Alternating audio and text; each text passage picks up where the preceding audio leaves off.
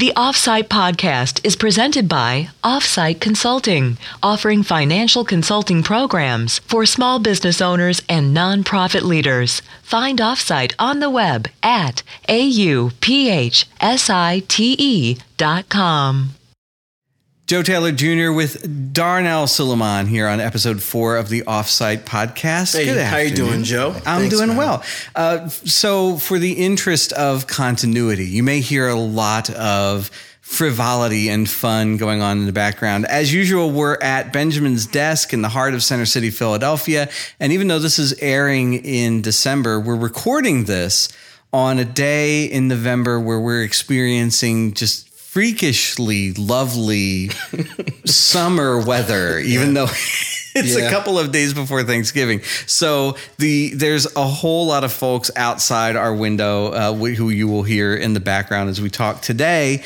Our topic, rounding up the first series on the podcast, is 5 unfortunate accidents. I won't call them worst practices, but unfortunate things that happen to nonprofit organizations. We've been looking at research conducted by folks at the Harvard Business School for the past few weeks, best practices and things to avoid. And we're now at the point where we're talking about nonprofit organizations and 5 big mistakes that they make with their accounting. So ground rules for this week, we're assuming positive intent across the board. We're assuming that even though we've touched on a lot of ethical lapses that folks have experienced in the past few weeks, what we want to talk about are what we see most often, which tend to be folks get into roles at nonprofits because they're hired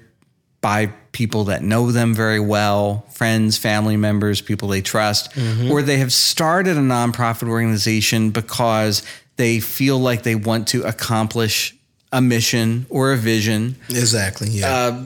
Some visions are more altruistic than others, but again, we'll assume positive intent here.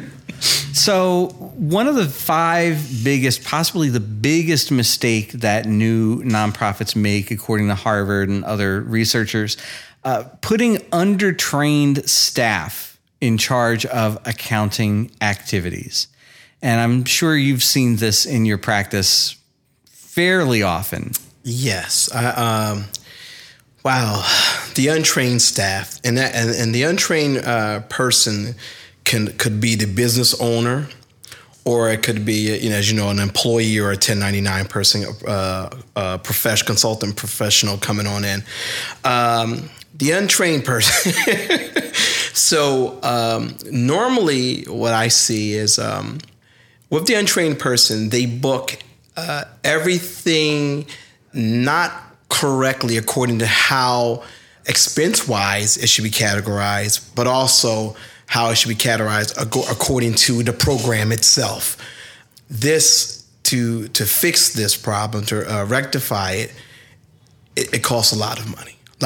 So consider that if a nonprofit for a calendar year has not correctly made the correct expense allocations, so we're talking about 365 days of you have to correct this, and so that by far is the number one, the number one. And we see that because, as you said, it's more challenging to go back in and fix the mistakes. And I'll tell you why. There's a rule in accounting, and we say you can do it wrong, do it always incorrectly the same way. When you have a person who's not an accountant and they don't have the competency of how to screen and allocate according to generally accepted accounting principles of the United States, and also according to the grant, they kind of go off what's their emotional gut feeling at that time. And so they may record a cash register, which could be an operating expense or fundraising expense, 2 different ways. You kind of got me. And so you're sitting there, and so you have to go back and make the corrections. And for folks that follow accounting, something like a cash register, which is a piece of equipment, yes, you could make an argument that it's part of capital expenses. That's correct. You could make an argument that it's part of the operating expenses. That is correct. But as long as you make the argument consistently one way or the other, we're happy. You're okay. And because we'll come and ask you, so when you purchase this cash register, when do you purchase it? So someone say, well, we purchased it. It was part of our operating expense for our school store. We'll say, okay, cool. So, but then someone in development may come and say, oh, we purchased this cash register because now we're using it with Shopkeeper Square, and we wanted a fast way of collecting money. So, we needed a portable one. So now that's a fundraising line item right now for expense. And then you get into blurred lines of items like iPads or computers that can have multiple purposes. Yes. I seem to recall, for instance, in one of my past lives, photographers have tax exemptions for buying computers that are used only for the purpose of professional photography. And if you, for instance, were to use that computer for some other purpose, you could potentially lose that tax exemption. It was a big contention, but only a trained accountant would really know how to take advantage of those things one way or the other. That is correct. And so what we often see, we talked about this in great detail last week in episode 3, where a lot of this comes from is managers, directors, board members, when they want to ensure that more of that grant or more of that donation is going to the program or to the service, they're looking for ways to cut back on operating expenses that aren't tied directly to delivering the mission. Mm-hmm. And so you end up with situations where folks will put volunteers or interns in places where there really should be professional oversight. That is correct. Let's say for nonprofits that really are strapped, hiring somebody like you might not necessarily be an option right now, but they do have the capacity to put a volunteer in the role. What are the minimum requirements in terms of training or education that a volunteer should have before they start touching the books of a nonprofit organization? Associate's degree in accounting is basic. Because as we're thinking, someone who's really bootstrapped, I said, well, if you get somebody with a bachelor's degree, they may want a travel voucher. So if we're talking about the guy who says, look, I'm in my sophomore year or junior year of college. Or, you know what? Now we're actually, this is really interesting because we're now in an age where people don't mind volunteering with bachelor degrees. This is, okay, cool. So even if it's a person with a bachelor's degree, you want someone who understands the fundamentals, the basics of general principles of accounting. That's fundamental. Now, when I was in college, I do not recall us doing much on the nonprofit side. Now there are actually sections where there semesters where they're squarely focused on it. But you want someone who also understands generally accepted accounting principles, but also have a firm understanding of restricted and non-restricted revenue and how that should be used with making purchases. They should also really understand and coordinate with the development officer the memorandum of understanding or the contract with the grant, because part of that decision making, and as you're recording or you're making your allocations, your expense allocations, is how that is interpreted. So how is it interpreted on the commitment or the grant contract, and how that's translated to financial reporting. So you want someone who understands the mission and you're a development officer to communicate this very effectively to the bookkeeper / accountant. That's the key is that right there. Great. So on to number 2 of the top 5 mistakes that nonprofits make. This is another one that dogs every organization, and it's something that the IRS has paid very specific attention to lately. It's incorrectly classifying employees. So the distinction between whether somebody's an employee or an independent contractor or a volunteer. So off the top of your head, what is an easy rule of thumb that an organization can use to determine if somebody's an employee or if somebody's an independent contractor? Employee taxes. We're paying taxes. We're giving health and welfare benefits. That's an employee. They have a very set a lot of amount of time. They report to internal management. That's that. When it comes to the 1099 or the outside consultant, what I normally see is they come in with their own equipment. It's more. There is a management where they have a relationship with management, and the management is directing them, but they're issued a 1099, whereas the employees are issued a 1040. So they're issued a 1099, but their role is not as isolated or dictated by the upper management. They don't have benefits. They're not they just get paid a salary. Whatever's the stated contracted amount. The volunteer is the guy who comes in and say, look, I'm trying to do this to boost my college, skill set, or, I believe in your mission. I don't want no pay. And normally this guy, he'll during Christmas time, he'll get a gift or something from the management or some type of donation for thanks for your support and help. But that's about it. And it's an interesting distinction on the nonprofit side, because a lot of for-profit companies have gotten in a lot of trouble lately for using intern roles inappropriately. And now it's funny, I sound like a crotchety old man when I start talking about how in my day we went to the internship and we toiled because that was how we made our reputation. It's how we learned who was who. It's how we got people to trust us to give us our first jobs, right? Yeah. And so to some degree, if you look back on it, and I think about all the things that I did for no pay, was I doing the work of an employee? Probably. Oftentimes, yeah. And yet really good internships, and now what we would term legal internships, are as much about structuring an educational experience for the intern.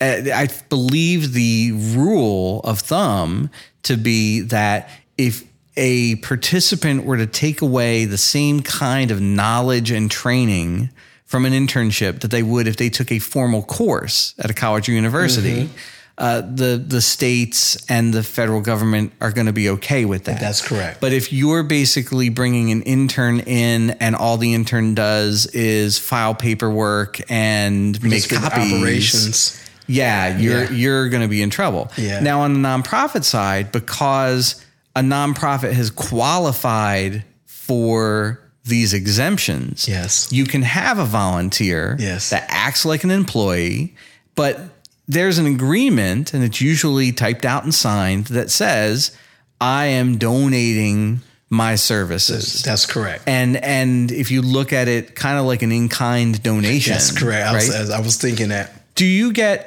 for instance, as a volunteer, if I volunteer my time, do I get a statement at the end that says what the value of my time would be worth, or am I just is that not a thing? I have not seen that. I have only seen that level of engagement between business to business. I recall one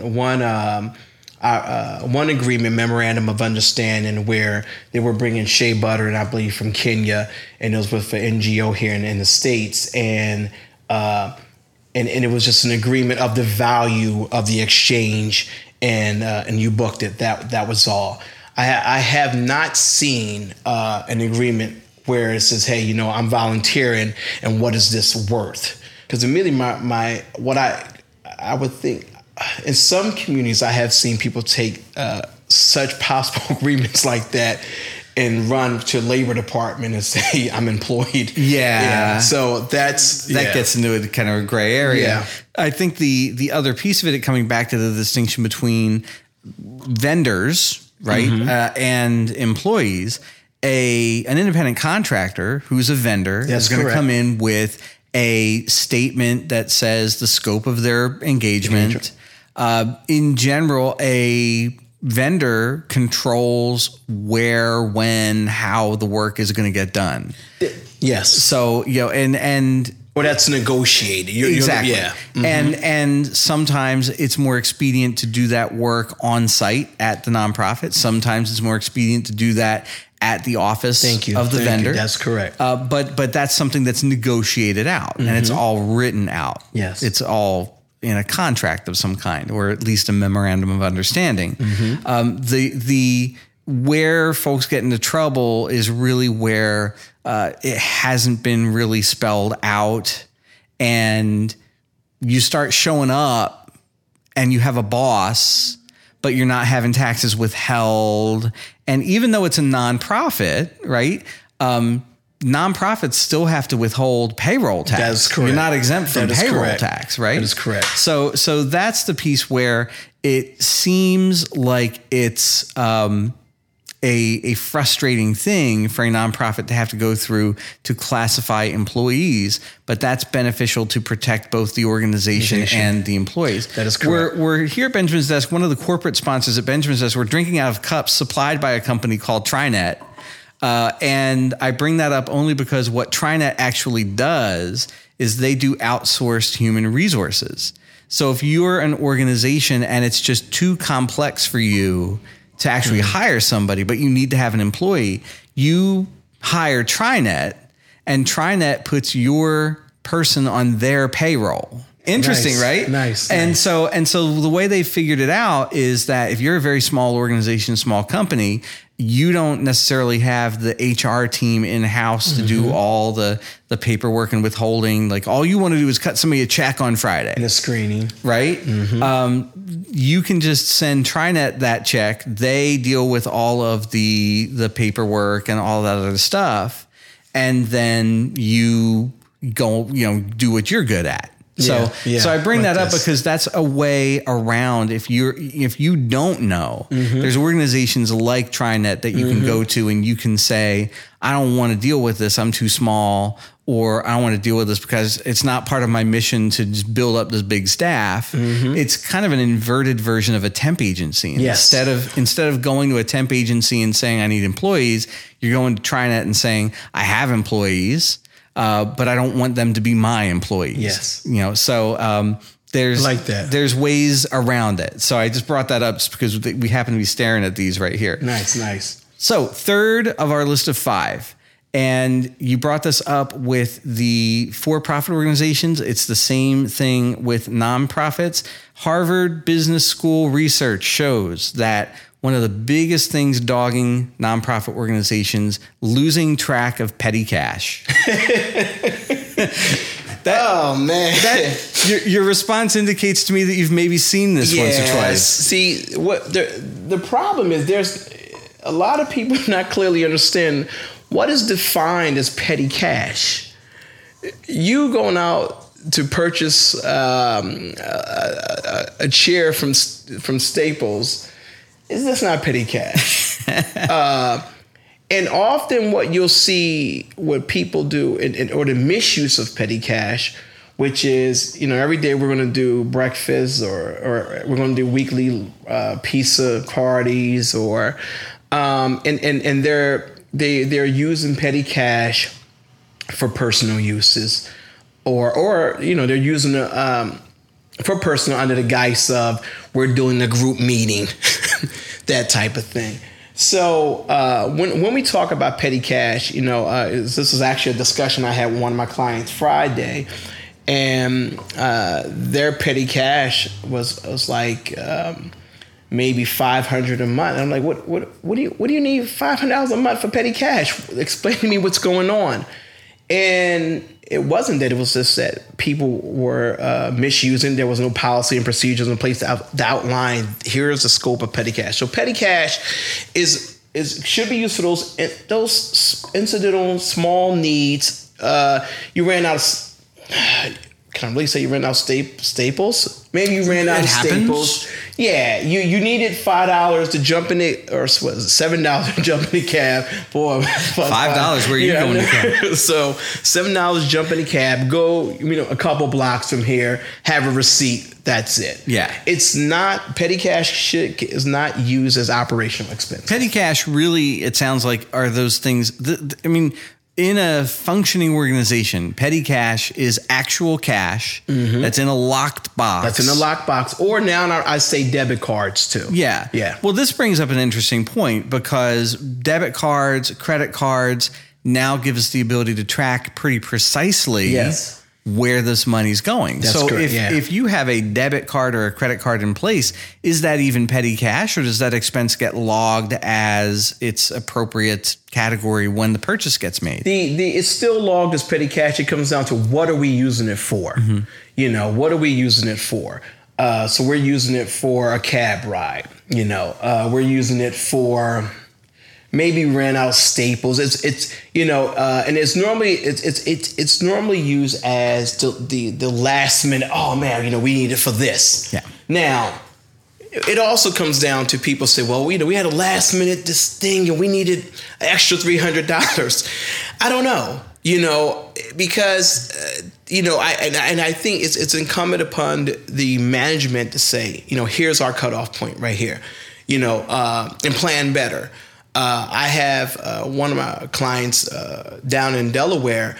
We instituted a policy that if it's not in place, forget it. It's not going to be funded, and the students will just be disappointed, and you can't go into petty cash to do it. So if you want to schedule a pizza party, you go in advance and you schedule that out through your meals and entertainment budget. Yes. You can't just pull money out of the lockbox and tell Julie that it's going to go for T-shirts. And the other thing was what is happening now, and what the Internal Revenue, and actually you'll see this with many of the audits that are being performed by external accountants. There's the mixing of petty cash money with fundraising money with other activities money. So that's another, there have been one of my clients, they had a carnival and they just kind of brought the money over which was fundraising, and gave it to someone to put in petty cash. Like, no, that's something that's another thing we're seeing a lot. It segues into the next one on the list, but I'm not going to tell you what that is just yet. Okay. But what happens, or what should happen, if your nonprofit has their hands on a lot of cash? What's the process? Don't let. You see, I'm stuttering here. I just really realized, or kind of, and maybe shame on me, how much cash is really going through a lot of nonprofits. One of my clients, they were moving between $3,000 to $6,000 a week for a charter school. You understand, that's a lot of money. So first, whenever there is cash collection, you have to find a way to record it. Simple. In an earlier message, we talked about ShopKeep. Even if you have a little register tape, I don't like register tapes. I like something a little more digital, something I could track by the expense, or the purchases and those things. But you have to track it. You need normally someone who can ring it up, and another person who can, so one person who can handle the clients, another person who can ring it up. Segregation of duties, and then the money's deposited and recorded into the. And normally, what I have normally set up with clients, because. Well, it actually all depends on what state you're in and what type of system they're using. But you'll normally see when it comes to petty cash or cash collection, petty cash collection, you will see that I'll have a separate QuickBooks Online system for them, and then we'll make a journal entry into their to record in their large accounting information system. So this all falls under the broader header of our fourth topic on the list today, which was internal controls. Yeah. Okay. And that's really a subset where the internal control in this case is having that policy and procedure for what happens if you're part of a nonprofit that you've got folks by the highway collecting cash in, see firefighters collecting cash in boots, right? For the volunteer fire company. That doesn't mean that you can just grab cash out of the boot and pay for the pizza. You have to have a policy in place to count the cash, record it. That's it. The pizza money comes out of another budget. Yeah. Right. It sounds, to hear this, our mind naturally says, no, this is how it should get done. But when it's time to practice that, there's a total deviation. And I've seen CEOs and co-directors actually go in I've actually seen with CEOs or co-directors have a cash collection safe box, go in there, take money out to pay for another expense, and say, "Oh, I owe you."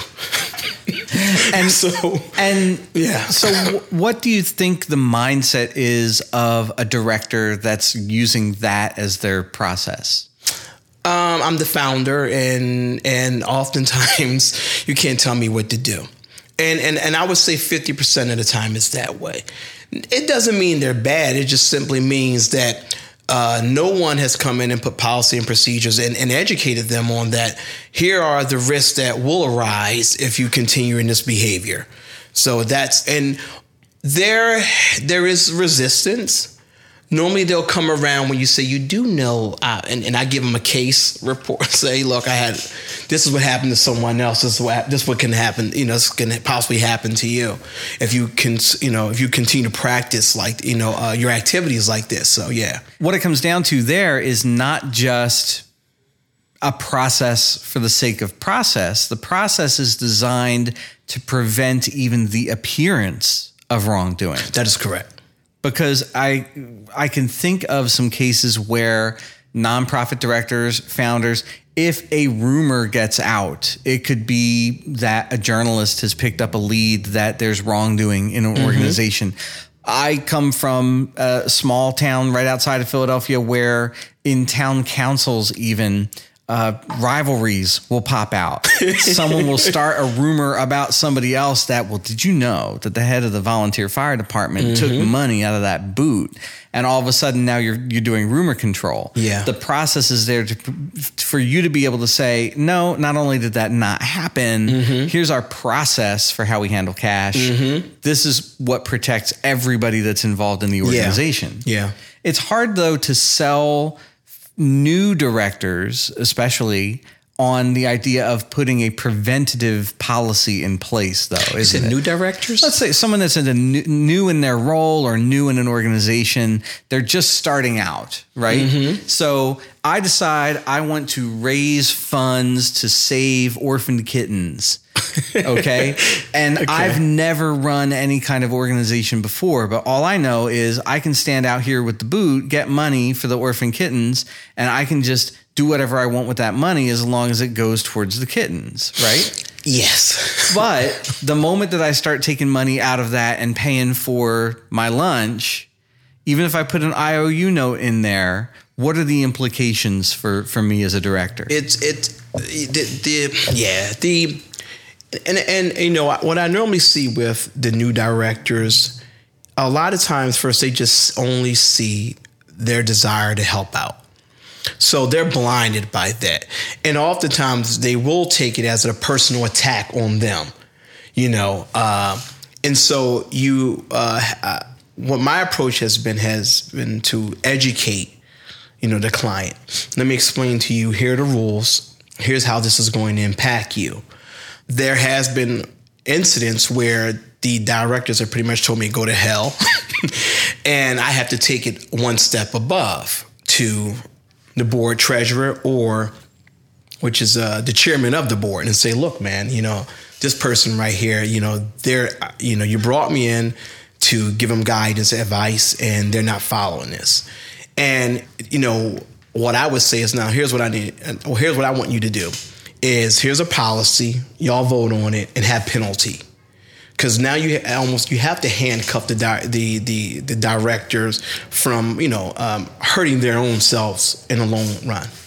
Self in the long run. And I think you bring up a great point. It's these are policies that are there not just for compliance, but they're there to protect everyone that's a part of the organization, all the stakeholders, from the chairman on down. Yeah. Because you don't want a donor in your face at a board meeting asking you to respond to a rumor that cash was mishandled. And I don't know if we've talked about this in our, I don't believe so, but often when you see problems that may arise up financially in an organization, you would also see the lack of board participation also. And normally the board is not so much their buddy, but the board have, the members of the board have lives. So at 7:00 at night, 8:00, 9, they don't really want to talk business. They want to kind of say, yeah, everything is good. What happens is their lack of participation and some of them not having a competency. They're not competent enough to say, hey, or the knowledge to say, look, this doesn't make sense, or if they're examining the financial statements and they don't know what to look for. They're not going to engage like that. They're not going to engage the directors like that. And quite often what I've seen, they've actually just given a stamp off of the word of what the co-directors present. So there's a correlation between level of board activity and the findings of either carelessness or all the way out to wrongdoing. That is correct. That is correct. So the remedy to that is making sure that the board is incentivized to be very active, not necessarily be activist board members, but part of the board's responsibility is to know that the fiscal oversight falls on them too. That is correct. Does that correlation pop out? Do you see anything in terms of how individuals get selected to serve on nonprofit boards? I promise we didn't rehearse that question in advance. No, we didn't. So,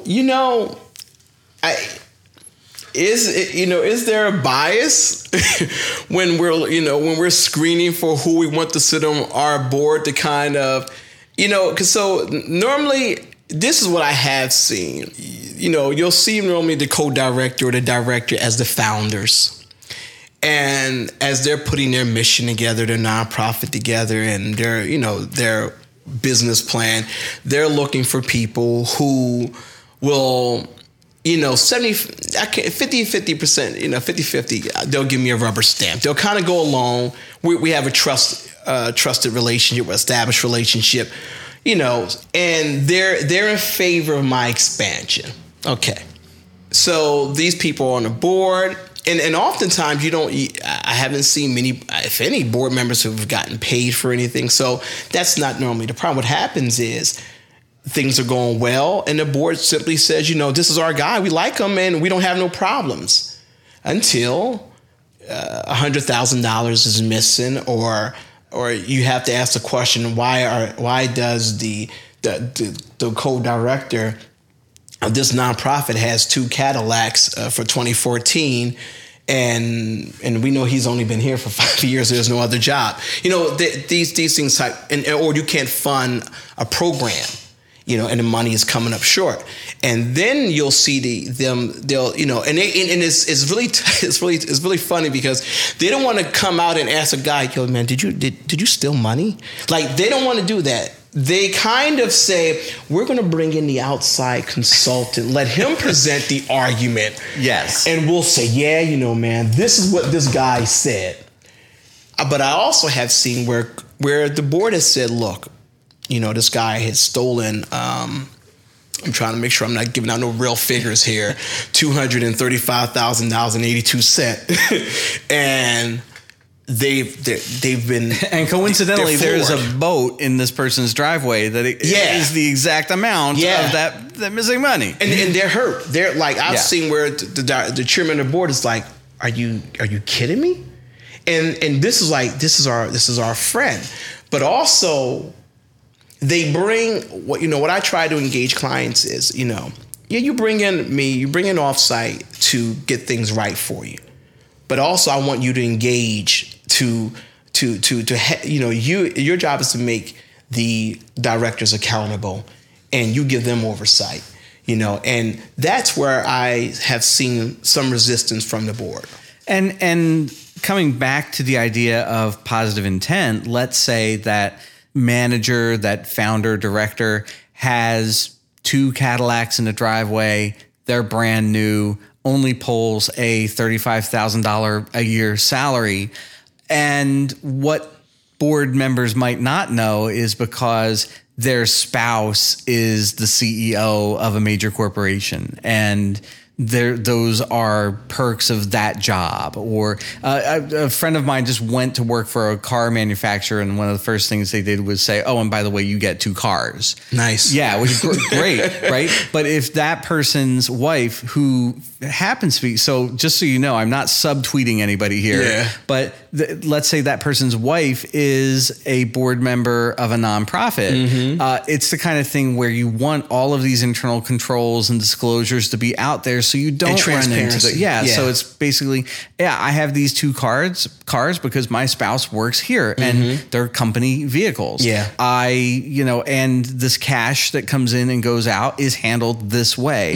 And all of these policies are there to make sure that the board and all the stakeholders can just get down to the mission and not have to have any kind of infighting or rumors or speculation or anything that can damage the organization. It really detracts, and it's really sad to see things like that deteriorate an organization from the inside, especially one that's doing really good work. What we're currently dealing with now is with one of my clients is that an incident of theft did arise, and what we have been working with is now we're bringing an asset to market and striving to educate the current board members to engage to make the business a going concern,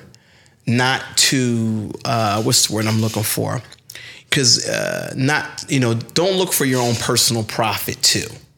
One of the things I'm beginning to see is that there has not with Sarbanes and Oxley, the focus was on for-profit companies, but now what's happening is they're now applying that same criteria to the nonprofit world. And what I'm beginning to see is that many of the boards are also like the co-directors too, very self-centered, and some at times they lack the objectivity. And so even in their engagements, it's like, how do I get not even so much a competitive advantage for the company, but to hold on to their own legitimacy in the organization. And Sarbanes-Oxley, that came out of Enron. Yes, right? That came out of Enron, and so for-profit company. This was basically a movement and a new set of laws that really specified how large companies, and I think the cutoff is into what we would still call kind of a small to medium-sized business. It's employees of... do you know what the threshold is? No, I forgot. I want to say it's 100 or more, or 50 or more. I'm not sure. But the idea there is that even in smaller companies, everyone's really being held accountable to those standards anymore. And if you want to do business in any way, this applies to nonprofits too. If you want to do business as a vendor to a government organization, you've got to post. If you want to go on security SEC, if you want to be on a stock exchange. And then on the nonprofit side, if you want to participate in RFPs. That's right. You really have to adhere to those guidelines. That's right. So if you're a small startup nonprofit, it behooves you right out of the gate to make sure that you're aspiring to that same level of compliance as somebody like the United Way or the YMCA. Yeah. You know what? See, and I guess I'd definitely like to hear your opinion on this. Is that one of the questions is has the when we think United Way, Salvation Army, do they have professionals from the business world operating them. And this is one of the things I saw when I worked in public radio, public broadcasting, the university sector.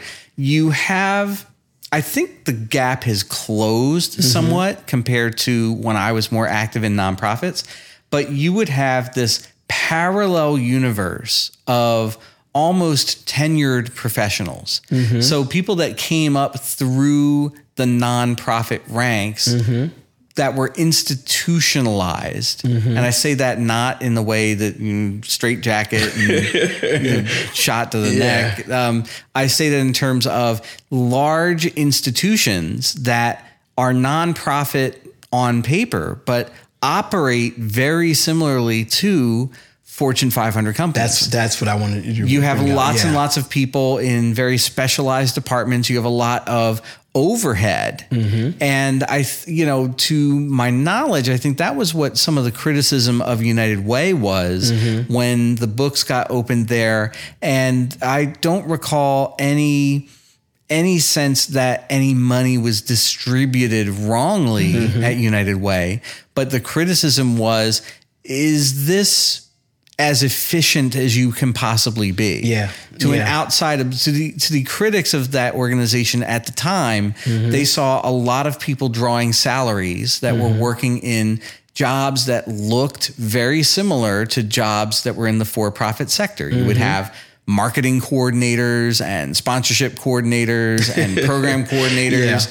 And there wasn't really a distinction between what a marketing coordinator does at a large nonprofit versus what one would do working for a bank, right? And so that's where we get into that bigger issue of what we're seeing in the startup space, which is you've got large institutional nonprofits, the Salvation Armies, the United Ways of the world, and they have, by definition, large staffs. I think the American Red Cross is under similar scrutiny these days. All the money that came in for Hurricane Sandy, because one of the things that happens is we get motivated by natural disasters to donate to the Red Cross. Red Cross is going to take in more during that period of crisis than they would possibly use to respond to that crisis. But then you have donors that start to feel like, well, I wanted that money to go here. That's where we've talked before about the idea of restricted versus unrestricted funds. Those donations are not restricted, but donors may in their mind say, oh, I thought this was going to that. So you have criticism there. Then you have criticism of why do you have a driver that's on salary? Well, actually, if you want a good driver, you can't always count on volunteers. You might need to put somebody on staff. So you have big staffs. The thing that I'm starting to observe are for-profit organizations that have social impact as part of their mission. And the distinction is that they may go more directly into a for-profit venture, but with the stated intention of foregoing some profits or putting profit back into a mission of some kind. So we're seeing more of that because those founders would rather go after the business side of things and not be encumbered by the reporting or the whims of donors. Exactly. Right? So we see different people come into their idea of fulfilling a mission with different approaches. Some are starting nonprofit organizations hoping that it can scale in a certain way. And some are saying, no, I think I can fight this problem by founding a business that's going to be dedicated to fighting this issue. Now, across the board, keeping track of all the funds is paramount. The one thing that we've learned is there's no real distinction between for-profit and nonprofit. You need to know where the money came from. You need to know where it goes. That's right. So the fifth issue that foils erstwhile nonprofits, according to the Harvard Business Report, lack of the appropriate accounting software. That's interesting. That's interesting. Go ahead. This is where the research again and again shows that you have a couple of different things. One is you might have organizations that don't rely enough on any kind of software. This is probably the same organization that puts all the money in petty cash in a lockbox in Julie's, file drawer, and they get it out of there when she's not looking, right? But then you have situations where a nonprofit is using software that's not specialized enough for their needs. That is the correct. flip side is you might have a nonprofit that invests too heavily or gets something that's too robust. big, too robust, right? So what's the process that you take a new client through when they're selecting software to figure out what's the Goldilocks scenario for you? Nice. The Goldilocks scenario for me is I normally sit down with the client and I want to understand, what business they're in. So since the majority of my clients are charter schools, I normally ask, let me see your budget, because I want to see how the budget's expense line items look. How does the revenue line items look? Then I'll say, who do you have to report to? Because that's a different set of the outline changes according to what government agency you're going to report back to. So, with the Internal Revenue Service, it's functional expenses. With the Department of Education and PA was the final expenditure report.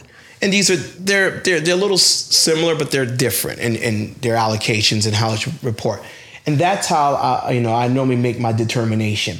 Also, now, say if it's not a charter school, it's a nonprofit that has maybe $20 million, have maybe 5 different program people, and how they generate revenue is diversified.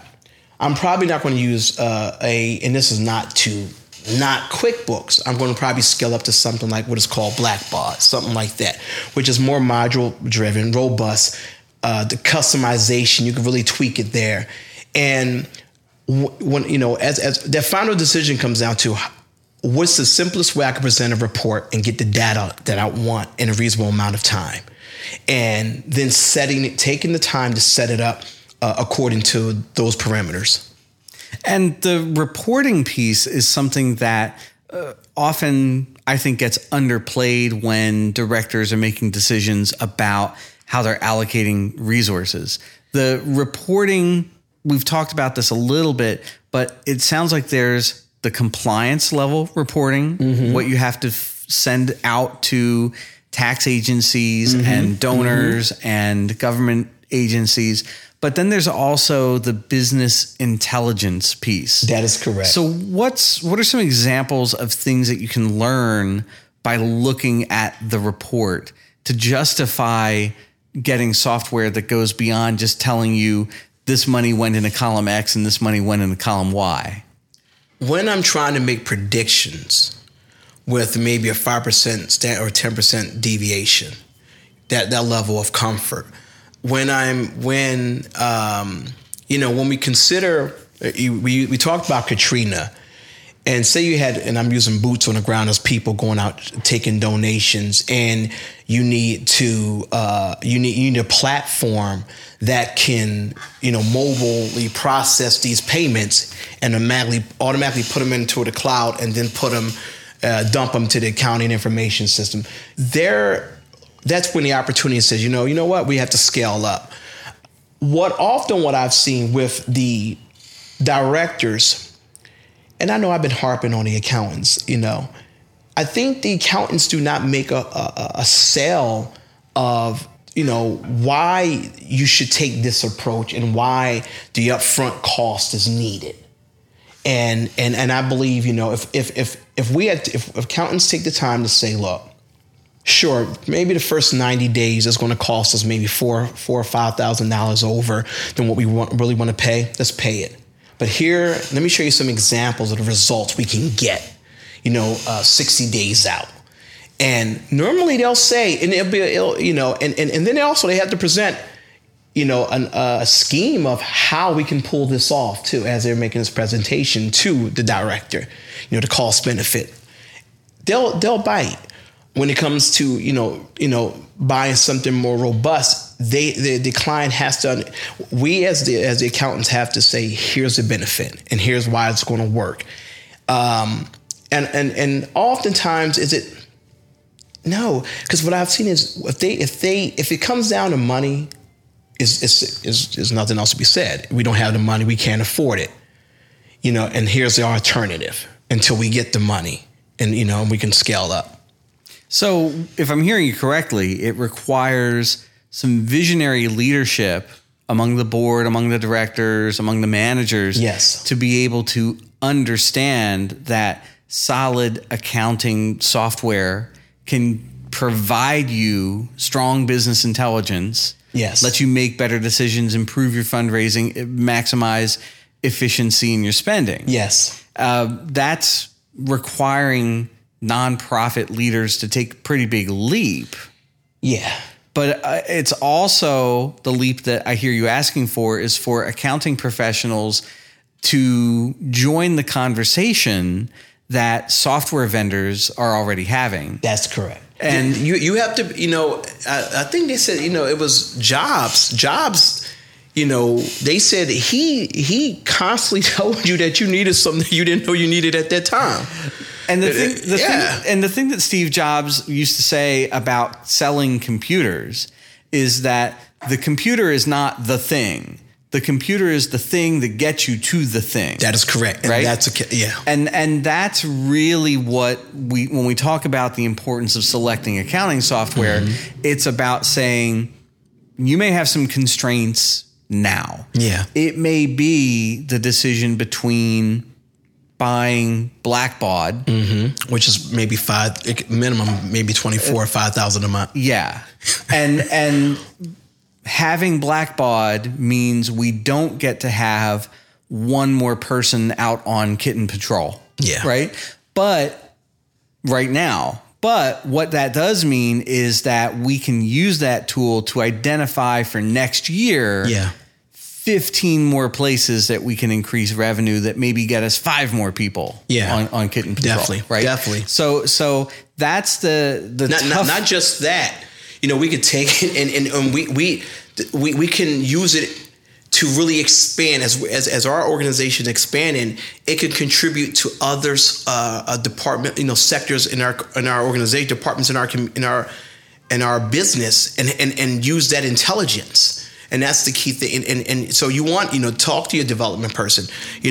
What data do you need, and how often you need the data? You have to engage. And it really, again, the leadership piece here and the knowledge piece is knowing that if you've got 5 different people running to the petty cash drawer to grab cash to get the same item, if you have all that intelligence, you can recognize that, all these 5 people need the same item. We now recognize the need for the item, and we can maybe source it cheaper in bulk. Yes. Than have everybody keep putting in petty cash expenses for it. Yeah. So all these controls, all this software, I think the mentality among American workers often gets to the point of, all this stuff is here to just prevent me from doing anything. But in really effective organizations, it sounds like all these tools are there to protect you from making mistakes that can jeopardize your mission, but also to help you identify the opportunities where you can be leaner and execute your mission at a higher level. That is true. All right. So that wraps up the list of the 5 potential pitfalls for nonprofit organizations. And we will be back in the new year with even more episodes of the Offsite Podcast. For Darnell Suleiman, I'm Joe Taylor Jr. Have a great new year, and we'll talk to you again soon. Thanks, Joe.